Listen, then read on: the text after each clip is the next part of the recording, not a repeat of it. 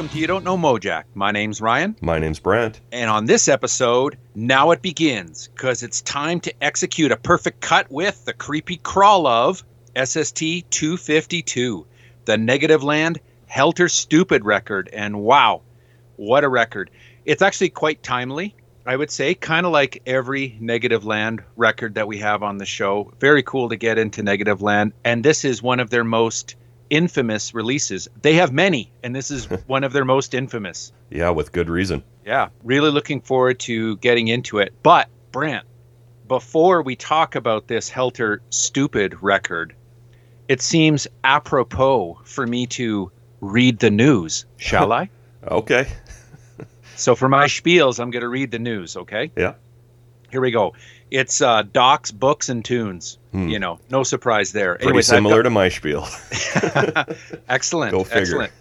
All right. So for rock docs, I've got two to mention that I saw are coming out. I haven't seen them yet, but looking forward to getting an opportunity to check them out when they're available. First one is called We Were Famous, You Don't Remember. This is a documentary on the embarrassment. We mentioned the embarrassment a number of times on this show. Great art, indie, post-punk band from the 80s and reformed later on. But you can check out the trailer at embosdoc.com, embosdoc.com. Really looking forward to that one. Mm-hmm.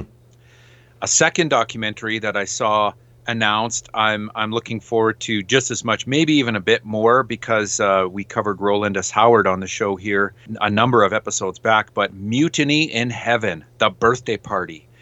There is a birthday party documentary coming out finally. You can see the trailer at birthdaypartymovie.com. That one's going to be amazing for sure. I had not heard of either of those.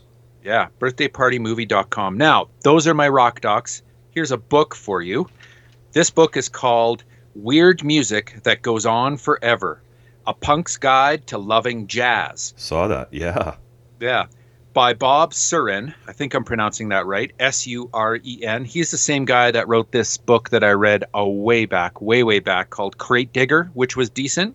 Brian Walsby is doing the cover art for this book. It comes out on Microcosm Publishing. You can pre-order it now. And here's a good quote that I liked in some of the copy for this book. It says, "The only book that makes reading about jazz more fun than getting arrested for vandalism." I saw that, and it's definitely piqued my interest for sure. Yeah, there's a couple of questions with some of the promo materials. It says, question, was Sun Ra the real Black Flag?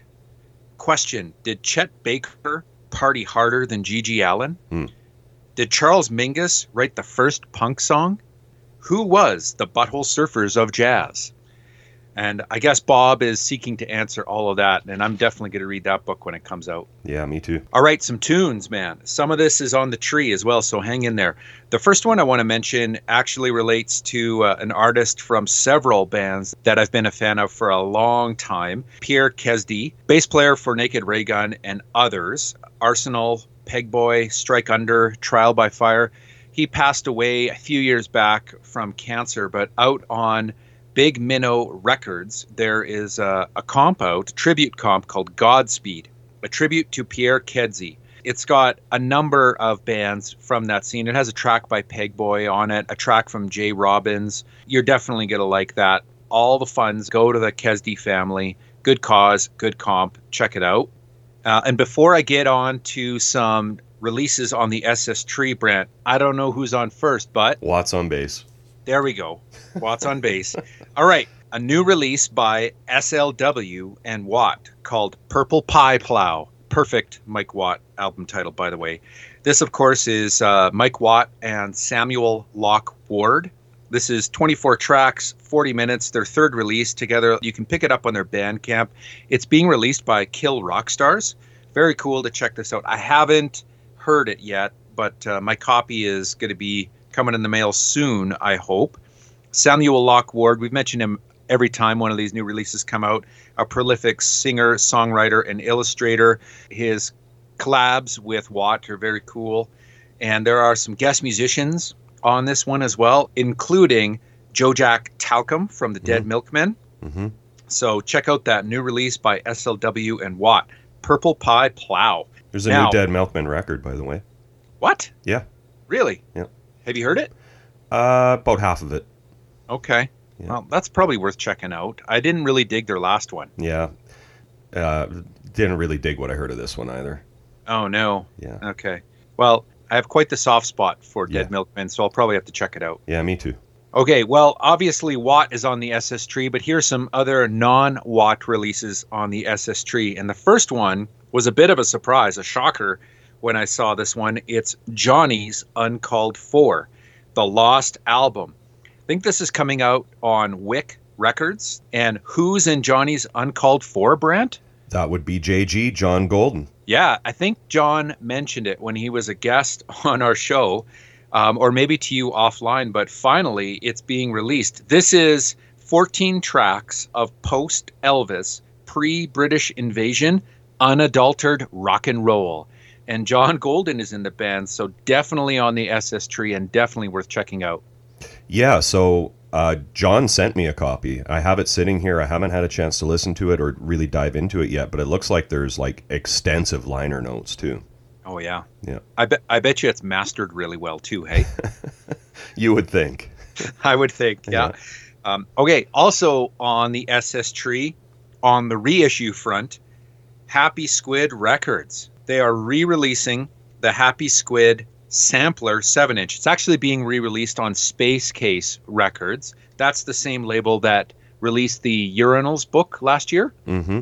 Pretty sure you've mentioned this before, and actually I got 2 copies sitting here that Vita sent us. One's for you. So, what? Yeah. Oh, nice. Nice, yeah. I've mentioned this before, that this one's being re-released? Yep. Oh, man. Pretty certain. Oh, or maybe it was, pretty sure. Maybe it was John Tally Jones when he was on the show. Oh, yeah, maybe. Well, it's been a while since you and I have done an episode. It's possible that you tweeted something at me, and that's what you're thinking of. Maybe. It's also possible I'm totally wrong. This one, I don't think we've mentioned, at least in this level of detail. I think we've alluded to it, perhaps, but Das Damen, Brent. The Damen. Yeah. 1986 Keeps Me Wild, re-releasing their first EP. It's being reissued on Dromedary Records, out in October.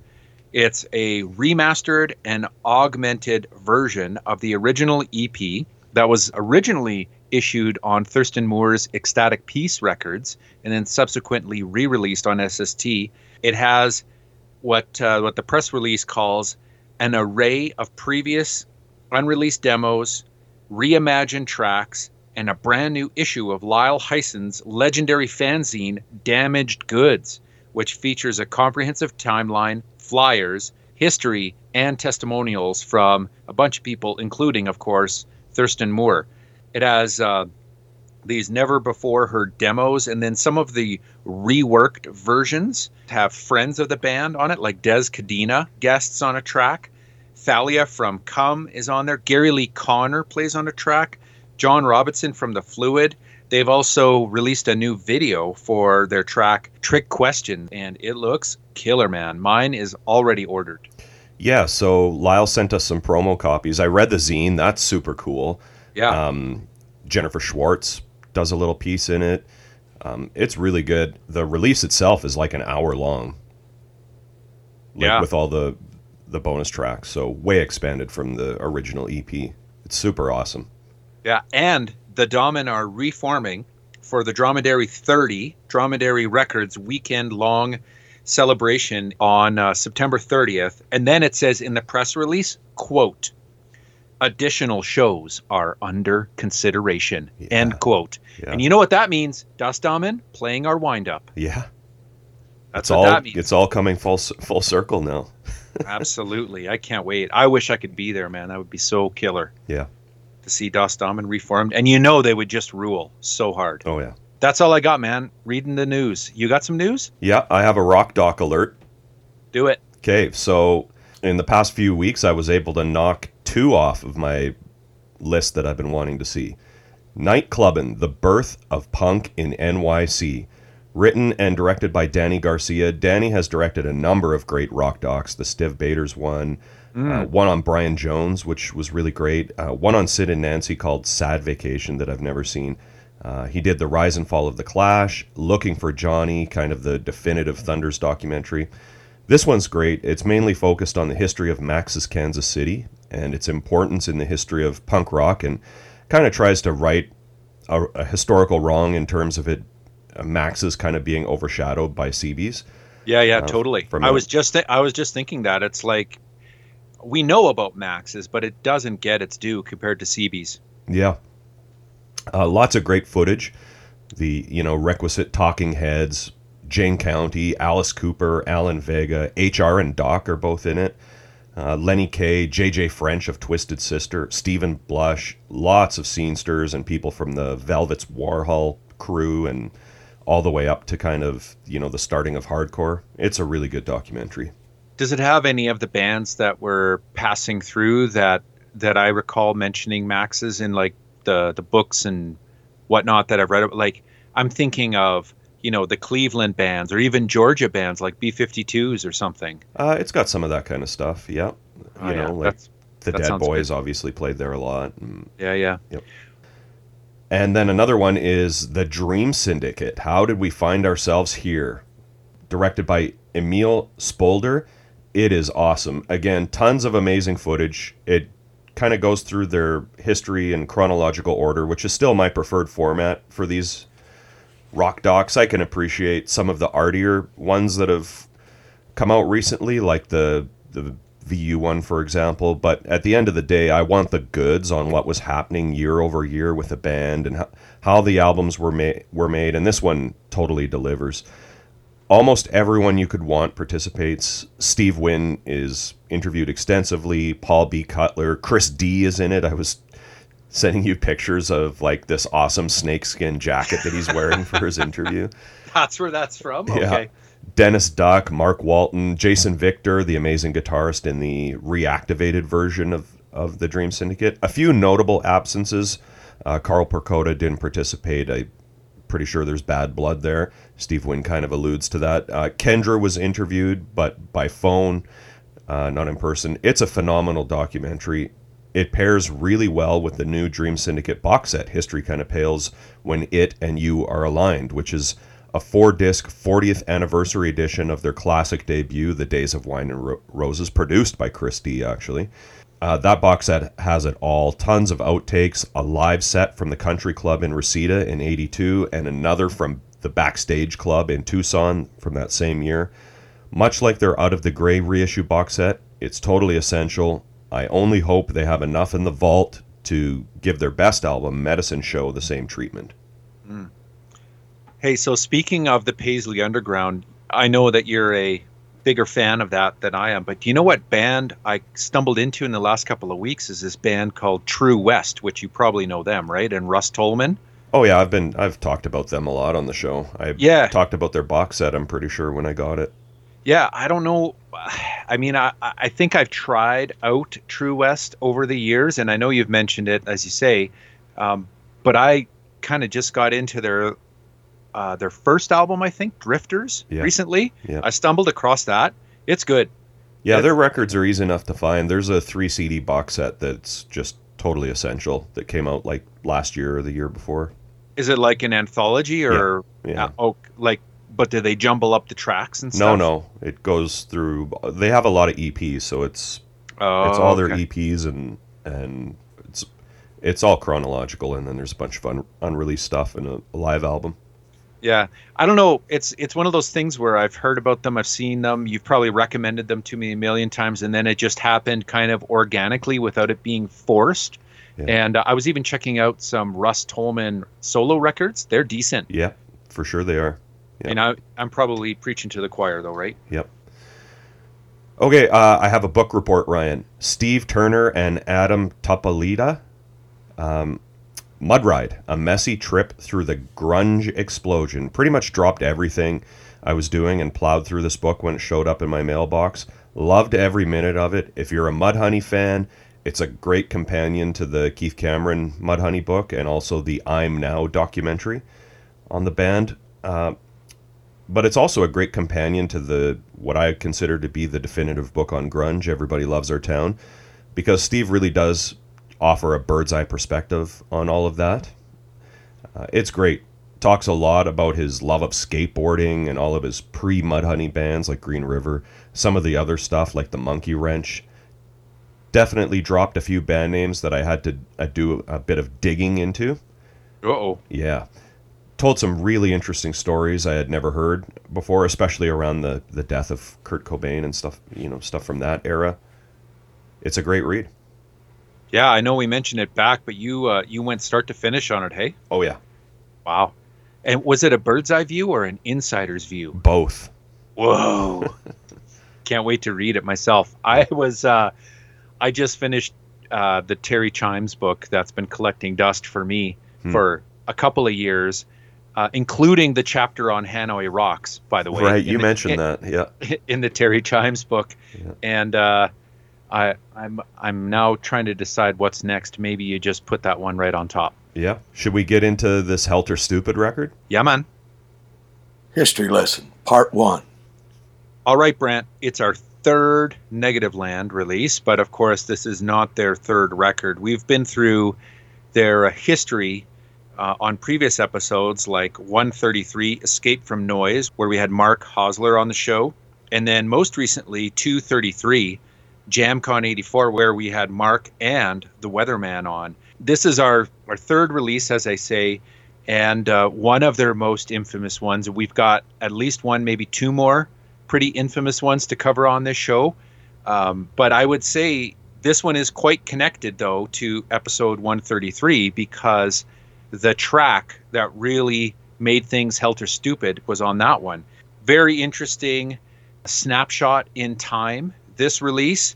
And also, when you do a bit of research on it, you find out how, just like every Negativland release, it seems, totally subversive and totally timely. Still, like, totally relevant. Everything Negativland does, everything is still relevant. Their culture jamming, their commentary, it's quite controversial for sure. I'm not even sure, I mentioned this to you on the side over the last couple of weeks, whether you could get away with this. No. These days. The band has even said that. There's no way they could do this today. Yeah, but not just because of the speed that media moves at, but I'm wondering if, you could get hauled away in cuffs if you did this these days. But anyways, where should we go with this one? Well, I'll give you a little rundown here. So the group refers to this release as their notorious 1989 axe murder hoax project. So here's from the... Here's from the Sealand website, that's the band's label, where you can score a reissue of this release. In part 1, Negativland exposes their own manipulation of the media when a startling prank of theirs swells to monstrous proportions, while side 2 has everything you once needed to know about radio's selling of the past in a future which hasn't happened yet, but is now old news. Upon its release, Negativland raised the bar on themselves by setting some provocative new standards for complex audio collage work, and in this era of intense media spin and manipulation of public perception, this darkly humorous project is as relevant as ever. Yeah. And then they say, SST may be selling this album in an unauthorized edition from which we've not received royalties since 1992. Please buy it from us instead. And confirmed, Ryan, SST does have it for sale in their SST Superstore, so make sure you go over to Sealand and buy a copy directly from the artist.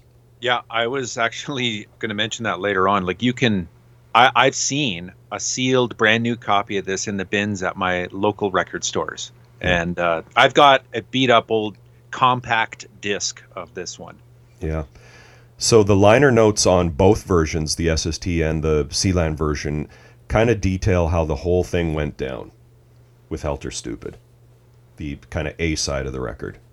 So it kind of starts chronologically October 20th, 1987. They release Escape from Noise. I'm going to give a Cliff Notes version of these, which includes the cut Christianity is Stupid, featuring the found vocal of Reverend Estes Perkle, which we covered on the Escape from Noise episode. Yeah, from Richard's Archives, hey? Yep. Okay, I'll read this part, Ryan. February 20th, 1988. Story appears in the New York Times, National Wire Services, and Radio and TV Network News relating the arrest of 16-year-old David Brahm in the axe murders of his father, mother, sister, and brother 2 days earlier in Rochester, Minnesota. The New York Times article mentions that David and his father may have argued over a music tape David had listened to. The Brahms are described as devout Roman Catholic family. Okay, so this next part's key. March 10th, 1988. Negativland cancels the tour when it becomes apparent that the tour will lose money. The group decides to send their American label, SST Records, a phony press release for distribution, which attributes the cancellation of the tour to pressure from federal official Dick Jordan, who has advised the band not to leave town pending an investigation into the Brahm murders. The press release implies that David and his parents had been arguing about Negativland's song, Christianity is Stupid, just prior to the murders. The New York Times article is distributed with the press release. So that part's key. And the headline of the Negativland press release, Ryan, was Negativland Tour Axed at Last Minute. So they discussed. They must have just been pissing themselves when they were writing this. Hey. Oh yeah. Well, I think maybe actually shitting themselves a little bit, because I'm not sure if they thought this was going to go as far as it did. But they discussed this in their 1995 film Sonic Outlaws. Mark says the real reason we weren't going to he's talking about the tour. The real reason was we weren't going to make any money. We couldn't afford to take time off from our jobs and lose money. One member of the group suggested we come up with a more interesting reason for why we can't tour, and that member was Richard Lyons. So there's a great article, Ryan, which we'll be referencing throughout this episode, from the new issue of Maggot Brain. That's the Third Man Records magazine, at Maggot Brain issue 13. This just came out. This is the summer 2023 issue of that magazine, and it's hitting the shelves the same month that we're doing this episode. It's amazing. Yeah, serendipity, man. The article is by Corey Fry, and it's entitled Coming Down Fast, How Negativland Jammed the News, the Helter Stupid Saga 34 Years Later. So they talk a little bit about, this is quite an extensive article. It's, I don't know how many pages, but it's long, and it's super detailed. So here's where they're talking about the band's status, I guess, during this era and why they canceled the tour. It says, when Escape from Noise performed better than expected, embraced by widely regarded tastemakers like Robert Christgau, and scoring a half year of alternative radio spins, Negativland confronted a frustrating problem. Its members were accustomed to performing sporadically around town a few times a year, building each set from scratch. They had difficulty replicating this complicated work with its carefully sampled Salmagundi live.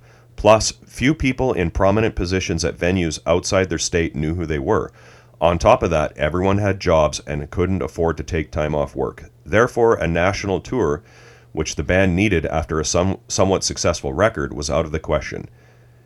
Everyone stayed home to plan Escape's follow-up, an excoriating takedown of the advertising industry.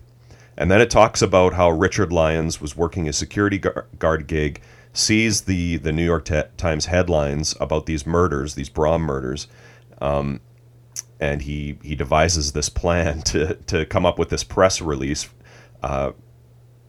with this inept federal investigator, Dick Jordan, totally made up. This whole thing's bullshit. Dick Jordan, FBI. Yeah. It says, at first he wrote for his own amusement, killing thankless hours in his shift. But the more he fabricated, the more it made sense to widen this sucker's reach, to push his group from mere commentator to active player, the next logical step. And it says here, an ever-willing accomplice, SST, did just that, firing the notice everywhere in March. That's insane, hey? Yeah. The label is just like, yeah, man, let's do this. It made me think of, do you remember the band The Dwarves, how they faked the death of their guitarist and Sub Pop? They were on Sub Pop at the time, and Sub Pop got pissed, right? Yeah, they were not in on the joke. They were not. Whereas SST, they're like, perfect. get it out there on the wire. Yeah. It got me thinking, though, like, I've always kind of, I mean, I guess it makes sense that Negativland was on SST. I mean, SST was pretty subversive, too, and liked all kinds of experimental music, but I always thought Negativland should have been on Alternative Tentacles. Like, better fit musically. Yeah. And also, Jello just has such a love of pranks, you know? Yeah, and also, I mean, collage too. The visual artist John Yates and the collage Winston work Smith, there, right? too. Winston Smith, right? Like, and they're from the Bay Area. Yeah, that's a good point. That's so weird. Why didn't they get on AT? I wonder if they're on an Alternative Tentacles comp somewhere. I bet you they are. Probably. So yeah, this Braum murder in the middle of the night on February 18th, 1988. 16-year-old David Braum killed 4 members of his family in Rochester, Minnesota. You can find a lot about this. It's like the 30th anniversary of this killing too. So there's some more recent articles too about this. His parents, Bernard, Paulette, younger sister Diane, who was 13, and Richard, 11, his younger brother, killed them all with an axe. At first, the cops maybe thought he had been abducted because he wasn't one of the victims. But the next day, he stopped a friend on his way to school and told her what he'd done. She went to the police, and they found him and arrested him. On October 16th, 1989, he was convicted of first-degree murder and was given 3 consecutive life sentences. He's 51 years old now, still incarcerated at the Minnesota Correctional Facility in Stillwater.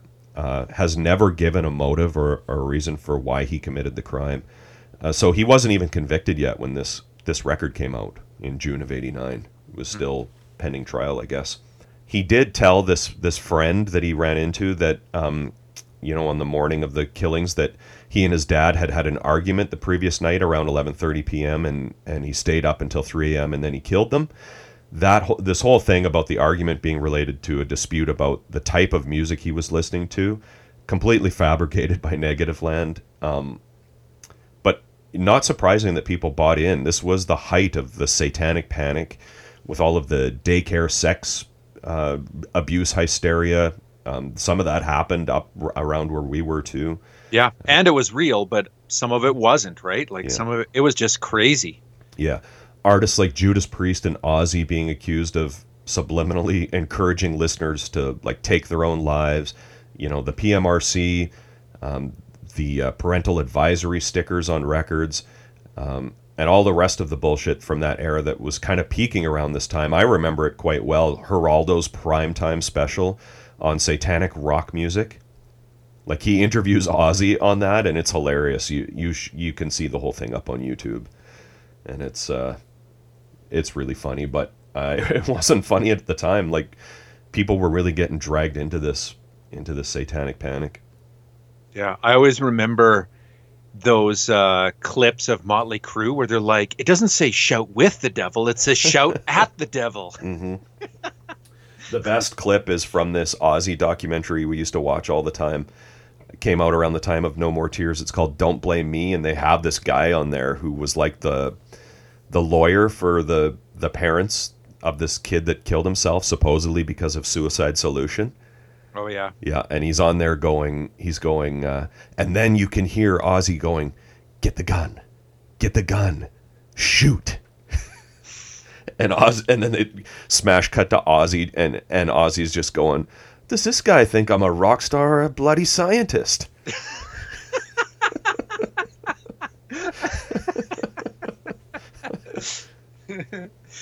Oh, it's great. It's so tough, right? And the article, I think, does a good job of this. Corey's article. I mean, this art, this culture jamming by Negativland, it makes a point, and it makes a good point, but it is also still intertwined with tragedy. Yeah. As was some of the satanic panic, stuff. Like, there was real bad stuff happening out there, and then it got all of a sudden intertwined with all these artists who were just trying to be shocking. They weren't trying to coax your kids into killing someone. Yeah.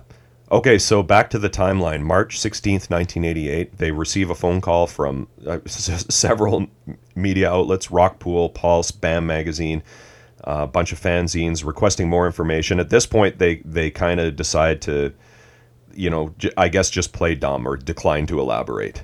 And they're just kind of sitting back and letting this news snowball. And this is where this notion comes in that, the news is kind of this is kind of where the commentary on the news comes in. The news creates the news, because they had given some interviews, but they hadn't actually used their contribution. When the newscasters would go and use it, they would edit out Negativland, and so they're just like, well, it's doing exactly what we thought. The dependence of media on other media stories as their only source material, other than doing real journalism, they really exposed that. Don says in the film Sonic Outlaws, he says, "We found out journalists routinely do not check sources. They simply reprint and cannibalize and copy what's been written elsewhere in the news, which they believe when they read, and it's so routine, it's frightening." Also in that Sonic Outlaws documentary and in their other film, 1989's No Other Possibility, they play the actual news clip where Hal Eisner, this reporter for Channel 5 Eyewitness News from the Bay Area, goes to their practice space and interviews them. You can buy a copy of that No Other Possibility on the Sealand website. It's reissued with the CD reissue of A Big 10-8 Place, and it's awesome, so people should check that out for sure. Yeah, and the liner notes, as Brant mentioned, they kind of give a chronology here, and this was really Negativland doing the big reveal through the Helter Stupid record. They kind of did the big reveal, and Corey in his article does a great job of explaining that. It goes through their chronology, and then there is this piece at the end called The Last Word, and I'll spiel it for you. So, from the Negativland, Helter Stupid liner notes. The last word. Somewhere beneath the media representation of the Brahm murders is an inexplicable human tragedy. Our act of creating a false association with such a tragedy will remain open to ethical interpretation.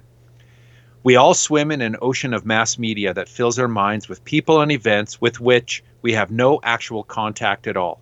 We commonly absorb these media presences as part of our own reality, even though any media experience consists only of one-way, edited representations of reality. Negativland uses this electronic environment of factual fictions as both source and subject for much of our work, keeping in mind that to experience a picture of a thing is not to experience the thing. Our lie was intended for and directed to the media, and it proved very effective in exposing the unreliable process of cannibalization that passes for news. Negativland chose to exploit the media's eager appetite for particularly sensational stories by becoming a subject they couldn't resist, the latest version of a ridiculous media cliche which proposes that rock song lyrics instigate murder. Common sense suggests that murderers purchase records that appeal to them, just as they purchase the weapons they use. Helter Stupid is about the media menu of illusions we all eat from, as well as an attempt to materialize our perception of Negativland as a bogus subject of the voracious media meat grinder. Yeah, I don't know how much they instigated. Like, they really just, obviously putting out the press release instigated the whole thing, but then they just kind of sat back and, watched it all unfold. They didn't really keep going with it, There's a lot that's been discussed around the ethics of what they did, and here's what Mark says in the Third Man article kind of about the ethics. In any creative medium, there are always people drawn to doing things within existing vocabularies and traditions. I love tons and tons of music, as does John, he's talking about John Leidecker, that exist in all those art forms and cinema and novels and paintings. There's also a small percentage of people who get their energy and inspiration by going into areas that seem like they haven't been explored before or even feel forbidden. Negativland has always had that contrarian spark. The fact that we were doing things we perhaps weren't supposed to do is precisely why it was interesting. Then when things came of it, that egged us on to keep pushing those edges. He says, Don certainly was a champion for transgression. In our group meetings, I know I was feeling uncomfortable. We were dealing with a real, actual human tragedy. This is something that really happened. It's horrible. It was complicated for me. Don acknowledged that, but he said, no, if you're making art and you're pushing and exploring, that's part of your job. Here's where he's talking about the liner notes, or the decision to kind of lay out the whole thing in the liner notes. The other thing that came out of our meetings was that the responsible thing to do, given how the story had unfolded beyond our wildest dreams, was to make a record out of it and explain that we lied. And then it says, which they baldly state in a summation, the last word, following a meticulous timeline. People can criticize us or argue that there was something sick, twisted, and fucked up about it, but we're now actually being responsible. We're going to pull back the curtain. I also found a great interview with Mark and Don Joyce from 1989 from a magazine called Mondo 2000. I found this online. He says, or the person writing the article, couldn't find a credit, says, it can be said of Negativland that they invented their own genre and that no other sound outfit has taken found footage and chance encounters as far. Yet neither of these factoids determined the nature and extent of this festival of rumor reported as fact. It was sufficient for the group to have created a suitably controversial work, Christianity is Stupid, and for the imp of the perverse to inspire them to put it out, the initial bit of disinformation. After the print and broadcast media were infected, it remained only for the group to stay mum on the matter. Yet early in 1990, long after the story was exposed as false, sparks still flew. The group fretted about reprisals from a local TV station for the unauthorized use of sound snippets, and from David Brom's lawyer, who sought compensation for their use of his client's image in the cover graphic for their new release, Helter Stupid. So they're talking about, in the interview, about the tracks on side one, essentially it being a documentary about what happened. Mm-hmm. That's how the interviewer is framing it. Here's Don from the interview. We went through this whole experience, and then we decided to make a record, and when we went to make the record, it came out as this total jumbled up mess of found stuff.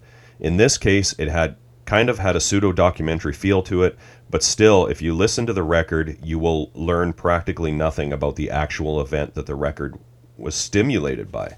It doesn't tell the story. It has a few people who were involved in the actual event in terms of found audio stuff, but it doesn't tell the story. You wouldn't even know what the whole issue is if you had nothing but the record to listen to. So then in this interview, they talk about the decision to include the timeline of events inside the release. Here's Don again. It needs to be explained because we're going to get accused of exploiting a tragic murder. Here's Mark. I'm realizing there's no way that we can get out of the fact that we have.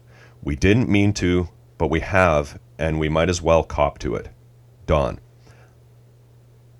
I hope that is not the point that people take away from the record, because if we thought that that was the main message, I don't think we would have recorded it. Everyone in the group was very uncomfortable about that aspect of it, and all the way through. Now that aspect exists, we are selling records that are based on a murder, using this subject to sell our next record. But there's other important points to be made that can only be made by exploiting this particular subject that the news media could not resist dealing with. They didn't resist, so they took it down their path of cannibalization to an ultimate end, and that's what we saw happening, and that's what we wanted to pursue, not the fact of this actual murder. So here again, they're asking, has anyone looked further into the murder? Was there any argument about music between this kid and his parents? And like a lot of these news, like a lot of the news reported that as a fact. And here's Mark. I'll tell you this bizarre coincidence. As it turned out, someone who is in a band that's on the same label we're on knew that family when he was younger, and it turns out that the boy had posters of other SST bands on his wall. This kind of kid was, into punk and hardcore. So recently we found out that SST actually has David Brom on their mailing list. He used to order records from the mail order. And it talks also in this Third Man piece, there's mention of how he had a punk haircut. Did you see that part? Yeah. Well, Corey in that Third Man article did dig a bit more deeply, I think, into whether there was any fact to it. And I think what he found was, at most, the Brahms may have had an argument over an album cover, but not an actual piece of music. Yeah. Here's Mark again from this Mondo 2000 interview. I'll tell you something funny that happened that we didn't mention in the chronology. A month after we put out the first press release, we put out another press release saying there was an uproar going on because people were writing Ann Landers saying Negativland's song Nesbitt's Lime Soda was giving... This is the press release they put out. They said it was giving bees a bad rap for stinging people in the tongue. The release also said that the Beekeepers Association of America was complaining about our song. We sent this out as a press release thinking this will stop it. They'll get the idea that this is a joke. Of course, it went nowhere because it wasn't of interest. At a certain point, SST decided they no longer wanted to put out any more information associating themselves with this thing. They were concerned for themselves legally. We told the label to refer all phone calls to the band. We weren't asking them to cover for us. We didn't want them to compromise their integrity in any way. So that's kind of side one of this record, the Helter Stupid record. Side two of the LP and cassette, and I guess like the second grouping of tracks on the CD, is entitled The Perfect Cut. Mark told me, what became side one started as an EP and grew into what is essentially two different records occupying one disc. It made sense to us both physically and design-wise as an LP. It kind of has two sides, two covers. I think it made less sense once a CD version was made. So we'll talk about a bit more about that when we get to the artwork, about how it's kind of presented as two separate sides, I suppose, or two separate LPs. Yeah. Side 2 is presented by Dick Vaughn, the recurring character played by Negativland co-founder Richard Lyons. Rest in peace. It's based on his concept that they called Dick Vaughn's moribund music of the 70s. Here's Mark. Another angle for us was that no one in the media was doing 70s nostalgia yet because it was the early 80s. Still way too soon for that. So we thought it was funny and ridiculous to do a nostalgia show for a decade no one was nostalgic for. And Dick kind of lays that concept out in the liner notes on side 2, I suppose. Yeah, Corey summarizes it in his article as the perfect cut being a deliciously cynical skewering of the marketing formulas driving commercial radio, particularly the classic pop rock formats, then assuming airwave dominance, and a slap at how empty consumerism shaped destinies. And he goes into some of the songs in particular. It's actually like people really need to get this article and listen to this record too. There's so much detail. It is like a 10-page article. Yeah. Well, and read Dick's liner notes too. Oh, totally. Well, he's the newly elected ringleader for the Universal 70s revival. Yeah. And we're going to get another dose of Dick Vaughn's moribund music of the 70s on episode 904. In 1989-90, SST did this weird run of mostly reissued 10 inches, a few 7 inches, and then these 3 Negativland cassette-only releases with these 900 catalog numbers. I still don't know why they did that, but one of them is a Over the Edge radio show, which is based around Dick Vaughn and his moribund music. So we'll be getting way deep into this. Well, yeah, I think there's 3. Yeah, there is. Yeah. Cassettes, right? So SST released this on CD, LP, and cassette in June of 1989. It was also released in 1989 on Swiss indie label Rec Music on CD and LP.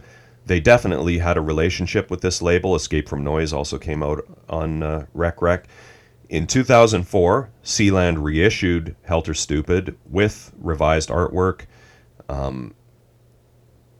The backside of the SST version also says it was available on 8-track. I couldn't find that anywhere. Probably bullshit, but you never know.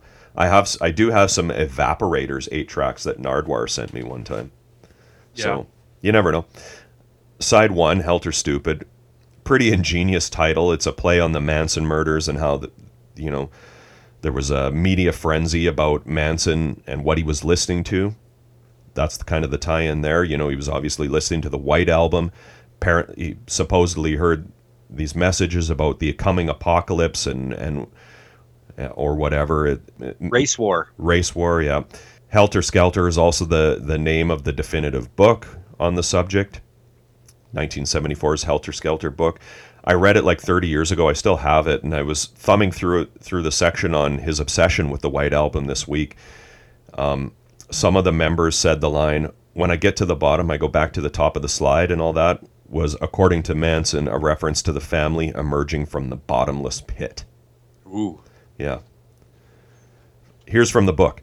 Manson apparently first heard the White Album in Los Angeles while on a trip there from Barker Ranch, where most of the family remained.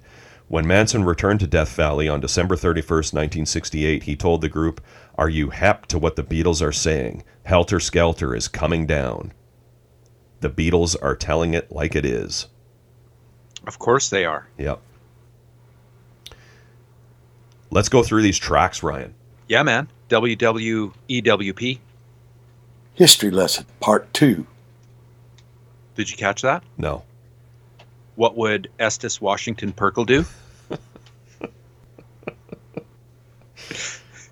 All right, track 1, side 1. So this is the side 1, I guess, on the CD and LP is the Helter Stupid side. We've got the prologue. It's 4 minutes. There's these samples of someone saying, "Let's spend the night together, light my fire." These song titles, it kind of reminds me of the Escape from Noise track Michael Jackson, where a DJ is just naming popular bands from the era. Yeah. I can't get no satisfaction. Yeah. There's an ad for a monster movie, the theme song from that KPIX newscast. Yeah, they even sample Christianity is Stupid, or at least the track from the movie, again in this prologue. Well, so what that is, Ryan, is that if you watch that KPIX newscast, that's what that's from. They play it. They play it on the newscast. They pretty much play this whole thing here with reporter Hal Eisner saying, "Negativland's music is highly critical of the mass media." That's the ultimate irony, that he's kind of saying that on the newscast, Yeah, joke's on him. Yeah. I like the line in this newscast about how he's saying essentially that Negativland's been slogging away for nine years, and they finally got their big break, and they were going to go on this tour, but then this had to go and happen, and it just ruined everything. Yeah. Things had finally taken a positive turn. So that's the prologue. It's basically the newscast. And then we get into the song Helter Stupid, which is like 18 minutes long. Starts with this supposed Rolling Stone reporter, Tom Krottenmaker, phoning the band to ask if there's backwards masking over the song Christianity is Stupid. You would assume that it is him, but it's not. It's kind of... He's interviewed in this Third Man article too, and he says... Extensively, yeah. Yeah, he says, "No, that wasn't me." I was kind of shocked when I first heard it. It was apparently the band phoning a receptionist at SST to kind of recreate this phone call. Yeah, I wonder who that is at SST who was playing Tom, hey? Maybe Joey Burns from Calexico. Oh, that'd be cool, Yeah, hey? because he was a receptionist around this time. Yeah. Right. There's some stuff here taken from a Lenny Bruce record from 1959 called The Sick Humor of Lenny Bruce. Specifically the track Religions Incorporated. The song over this part is soul disco tune Spring Rain by Silvetti. There's some more samples of Reverend Estes Perkle from the same sermon as the Christianity is Stupid sample. These clips of high schoolers who knew David Brong saying he never showed any signs of being a homicidal maniac, those are all in that newscast, that KPIX news piece. The percussion under this part and the guy praying are from the 1970 film soundtrack for The Cross and the Switchblade. It's called The Addict's Psalm by Ralph Carmichael. That's where that part's taken from. You can hear clips of the Weatherman talking about backwards messaging. there's this part that says Simplot. I think it's from an advertisement for this Simplot, maybe, an agriculture company based out of Idaho. A lot of this is guesswork on my part. You can hear sampling of the Beatles' Helter Skelter, but splicing it with Perkle. Yeah. Charlie Manson spewing bullshit. John Lennon is in there. Yep. Ingenious, I would say, splicing of a news report about Ozzy's song. Oh, yeah. You know, Ozzy's song, Stupid Solution, and AC/DC's Highway to Stupid. Robert F. Kennedy is in there, I would say. Sounds like it. More of the Silvetti song. I'm pretty sure I heard Mr. Magoo in there. I seem to recall hearing him on Helter or on Escape from Noise as well. Yeah. What about this part? Wish death, 2, wish death, 2. Oh yeah, Death Wish, yeah. One of my favorite parts is where it says, this is Negativland splicing this together. This isn't the first time someone has tried to blame a death on Hal Eisner. Yeah, I know, right? A Los Angeles couple claimed their son committed suicide after listening to a Hal Eisner story. There's just so much going on here. It's hard to pick it all out. Hopefully, our listeners will comment on our social media or send us an email about what all we're missing for the samples on these tracks. Yeah, and you hear something new every time. Yeah. A cool thing I found while researching this project is the 180Gs, Ryan, which seems to be possibly all of this one guy, David Minnick. He's done tribute albums or full album covers of Trout Mask Replica, The Cardiacs. He did Singin' to God, the Residents commercial album, all of which you can find on his wild ass Bandcamp page for the 180Gs. This is the project. Unfortunately, what's not on his Bandcamp is his tribute to Negativland, which was actually released on Sealand in 2007. He covers this Helter Stupid record with this band, the 180Gs. It's pretty insane. You should definitely check it out. Okay, that's side one of the Helter Stupid record. Side two is called The Perfect Cut. So we start with the first track, The Perfect Cut, Canned Music. This is the one that starts with Dick Vaughan and Moribund music of the 70s. Mark told me the piece was written by Richard Lyons, a.k.a. Dick Vaughan, but read by a radio announcer friend of his. Oh, okay. Yeah. Lots of samples throughout side two, starting right away with this reading different types of radio jingles and promos, possibly from a 1977 presentation called The Winning Score by a company called TM Century. Based out of Dallas, they provided jingles and production services for radio stations across the U.S. You can hear a sample, we'll hear variations on throughout side two that say things like, execute a perfect cut. Mark told me this is from a 1970s ad for the chainsaw company Steel. And as soon as he told me that, I started picking out sounds of chainsaws. You can hear little snippets of chainsaws. Yeah. Oh man, I got to listen to that again. I mean, I mostly just heard it as a company trying to sell canned music, you know? Yep. Couldn't place the disco song they sample, assuming that it is a sample. Mark told me most of the tracks on side two are built around loops of various 70s hit songs, but he said it was also the first time we used an actual sampling keyboard, as they had finally become affordable. We added strings, brass, and very bad viola, so the loop for this track is embellished quite a bit, and you can hear that when you listen to it. Mm-hmm. Yeah.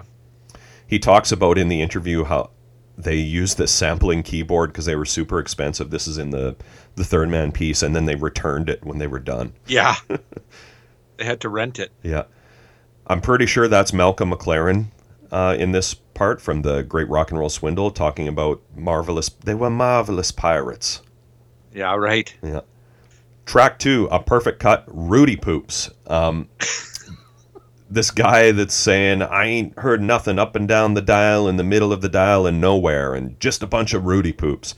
I could not find where that was sampled from, and Mark couldn't recall either. Did you find anything, Ryan, No. about Rudy Poops? No, I couldn't find anything about it. I could definitely pick out the Sookie sample, that song, right? Yeah. So it's kind of a James Brown sound alike. It's King Floyd with the song "Groove Me" from 1970. Various station ID jingles too in this track. Track 3, Perfect Cut, Good as Gold. Mark thought the main sample in this song, which is a guy talking about which artists from the 80s are going to have staying power going into the 90s, and then naming a bunch of the artists maybe came from a TV show or interview or from talk radio. Springsteen, Prince, Michael Jackson, Olivia Newton-John, Kiss. Going to get They're as good as gold. Yeah. An ad for margarine with what I call the Yukon Cornelius voice, which I believe we also heard on Escape from Noise. And the reason I think it might be Yukon Cornelius too is because the voiceover from the ad references that he's only interested in gold. The song here is from Tavares' It Only Takes a Minute from 1975. Sounds like played on a turntable because they're winding the record back at certain points earlier in this track. Sounds to me like the song ends with a sample from Queen's Another One Bites the Dust. That's what I heard. A little bit, yeah. And then it goes straight into a perfect cut piece of meat. Meat. Sounds like the same music as earlier on from the Canned Music track. The main sample is built around this cartoon kind of Muppet voice saying, "I'd like a piece of meat." Budget. Mark says this is from a children's record we found called Mr. Noisy, based on a children's book, also sampled on Escape from Noise. Yeah. This song is totally about Mersh, right? Mm-hmm. Track 5, Perfect Cut, White Rabbit and a Dog Named Gidget. So it's this teenage girl or preteen girl talking about all the things she wants when she grows up or gets to high school, including a white rabbit convertible and a dog named Gidget. Yeah, Volkswagen convertible. She says, "The most important thing in my life is to go to heaven when I die." The song during this part is Strawberry Letter 23 by the Brothers Johnson. And then you can hear some more who sounds like Casey Kasem to me in this song. Casey Kasem. Yep. It's kind of, I don't know, what would you call it? Is it foreshadowing? Is it like a prophecy to have Casey Kasem on this track, only for him to show up on some later Negativland stuff? Yeah. Isn't that interesting? They're already sampling Casey. Yeah. Are you sure we didn't hear him on Escape from Noise? Oh, maybe we did. I can't remember. I always think of him as, the really U2. Yeah, for sure. Okay, the next track is Perfect Cut, 11 minutes. It starts with someone named Mark winning $100 bill. I don't know if that's Mark Hosler or not. Do you remember though when radio stations used to call in and you'd win like cold hard cash? Like $100. Did I make it in? Yeah. You'd have to drive to the radio station and then they give you like a physical piece of cash. Yeah. Like those were the days. Yep.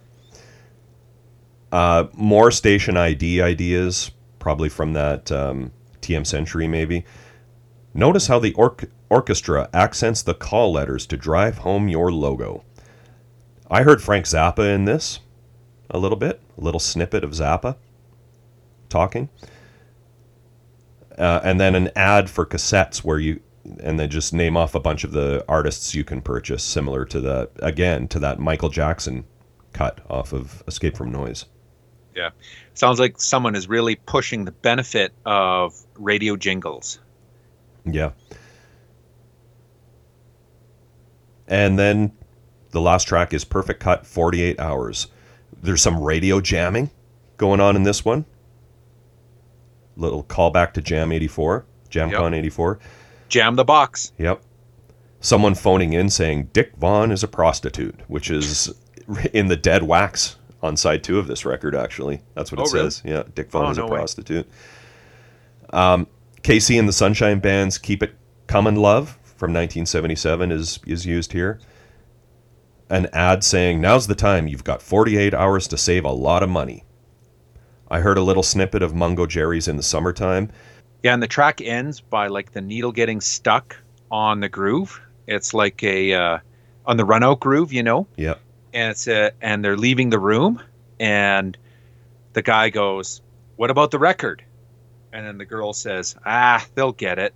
And then someone says, "Copyright 1975." Yeah. That's the end of the record. Found this cool Bandcamp page, Ryan, called the National Cynical Network, which is a long-running Bay Area radio collage collective. There's several releases on their page related to Negativland. Sounds like some of the people from this collective maybe worked with Don on the Over the Edge radio show. There's one called They Saved Zappa's Mustache, a Zappa-themed Over the Edge show from 1995 with Don and Phineas Narco of this National Cynical Network. You'd probably like that. It's kind of a tribute to Zappa, I would say. Like, Negativland allowed people to use their radio shows. So there's a number of them on this page, Over the Edge radio shows. There's a Negativland release on this Bandcamp called Live at the Oasis 1993. But then there's a full version of Helter Stupid, the Over the Edge mix on this Bandcamp. So it's not the original album. It's a radio show performance, kind of expanding on the themes from the Helter Stupid side of the album. The original running time of the show was 5 hours. Oh. The version here is almost the whole thing.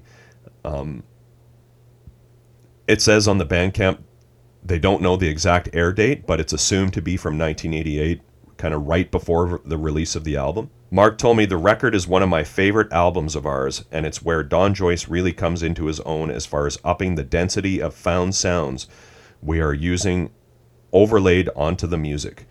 He said, compare it to Escape from Noise. It's quite a leap. Mm. The artwork, Ryan. So to get the full concept, as Mark hinted at, you kind of need to look at the LP version to see how it was presented as two separate albums, almost. Like it has two album covers. The front is an article about the band. Not sure from where, it doesn't say. This is the one, though, that has the picture of David Brahm and the newscaster. Dave McCatton. He was kind of the anchor on KPIX. Look at the caption, though, on that, hey? Yeah. It says killer song, like in the newscast. Killer song. Isn't that crazy? Yeah, I like how the article says, is it Richard Lyons is talking about how he, someone threw a rock through his window, supposedly. Jeez. And then he says, we didn't know what to think. At first, we treated it as a hoax. Like, they just kept saying that. Apparently, they even said it to Hal Eisner when he came to their practice space to interview him. Something about, oh, the whole thing's a hoax or whatever. Yeah, they said it to him. Yeah. The whole thing's a hoax. And then he wouldn't bite because no way, it's not a hoax. Yeah. This is real. I have to report this. Again, the whole thing, the whole concept is just so genius. Like the way they wrote the album title, Helter Stupid, in bright pink or whatever. It's supposed to be written in blood, like at the Manson murders, like he wrote on the wall, or they wrote on the wall. Piggy. Yeah. Or Die Pigs, whatever they wrote. Yeah. The Sealand version doesn't have the article or the photo. I don't know if they actually got, told they had to take that off. Oh, whatever. Yeah, like an injunction on them. Yeah. It just has the writing in the blood or whatever, and then the headlines: Negativeland's house arrest and Midwest slangs keep them home. Of course, it's got the liner notes we read, band photo circa 1989. They always credit their photos as some of the members of Negativland. I don't think Mark's in that photo, unless that's possibly him with the paisley pants and the super long hair. Yeah, maybe. I don't know. He had short hair in like the interview and stuff with Hal Eisner, so unless he's wearing a wig and it doesn't look like a wig, I don't think Mark's in this. You've got the weatherman there with the beard, and then Don's beside him. Richard is wearing his full Dick Vaughn get up with the bow tie. Possibly Chris Gregg and or Ian Allen are the two with long hair. You can order a Christianity is Stupid shirt for $9. COD. Yep. And then, like we've mentioned, the backside of the LP is Dick Vaughn Presents. There's Richard in his Dick Vaughn persona. You notice the perfect cut, like the symbol, it's a $sign, hey? Yeah. Everywhere on the album. Yeah. They've got him sitting in the $sign on the back cover. Even on the CD, I didn't look at the vinyl version, but it's obviously just all about the merch. Yep. Ballot result? Yeah, man. Ballot result. Well, this is another tough one. Yeah. Well, I would just go with Helter Stupid, the main Is track. that right? Yeah. Think so? Yeah. Okay, I'm in. It totally can keep your attention for the length of that track. Yeah. Man, I love getting into these Negativland records, but it's like stressful. There's just so much, man. Yeah, and we're only scratching the surface. Props to Corey for, I would say, writing, the definitive article on this release, and perfect timing. It still is a timely release, perfect timing for us because we have the benefit of it on the show. Just awesome. Yeah. Thanks to Katie from Third Man for the hookup there, and thanks to Mark for sending in some tidbits as well about Side 2. Side 1 is super well represented online as far as information goes. It might be one of the more documented, actually, SST releases. Yeah, but the perfect cut, not so much. Yeah. So, Ryan, we're still in Mojack's summer vacation mode, so hopefully 2 weeks we'll have a new episode, but no promises. But when we do drop our new episode, what's it going to be, Ryan? Brent, it's going to be SST 253, the Meat Puppets Monsters LP. Nice. Hey everyone, thanks for listening. You can find us on Facebook, Instagram, Twitter, Tumblr, all at Mojack Pod. We post all kinds of info and tons of pictures of the bands and albums we discuss on the show. Our blog is mojackpod.com. Please check it out for some exclusive content. If you like what we do and want to support the podcast, the best way to do that is to tell your friends about the show. Subscribing, rating, and reviewing on iTunes is also appreciated. We love hearing your opinions, corrections, and feedback, so feel free to post on our social media sites and send us an email to mojackpod@gmail.com. Thanks again for all the support, and we hope to see you next week.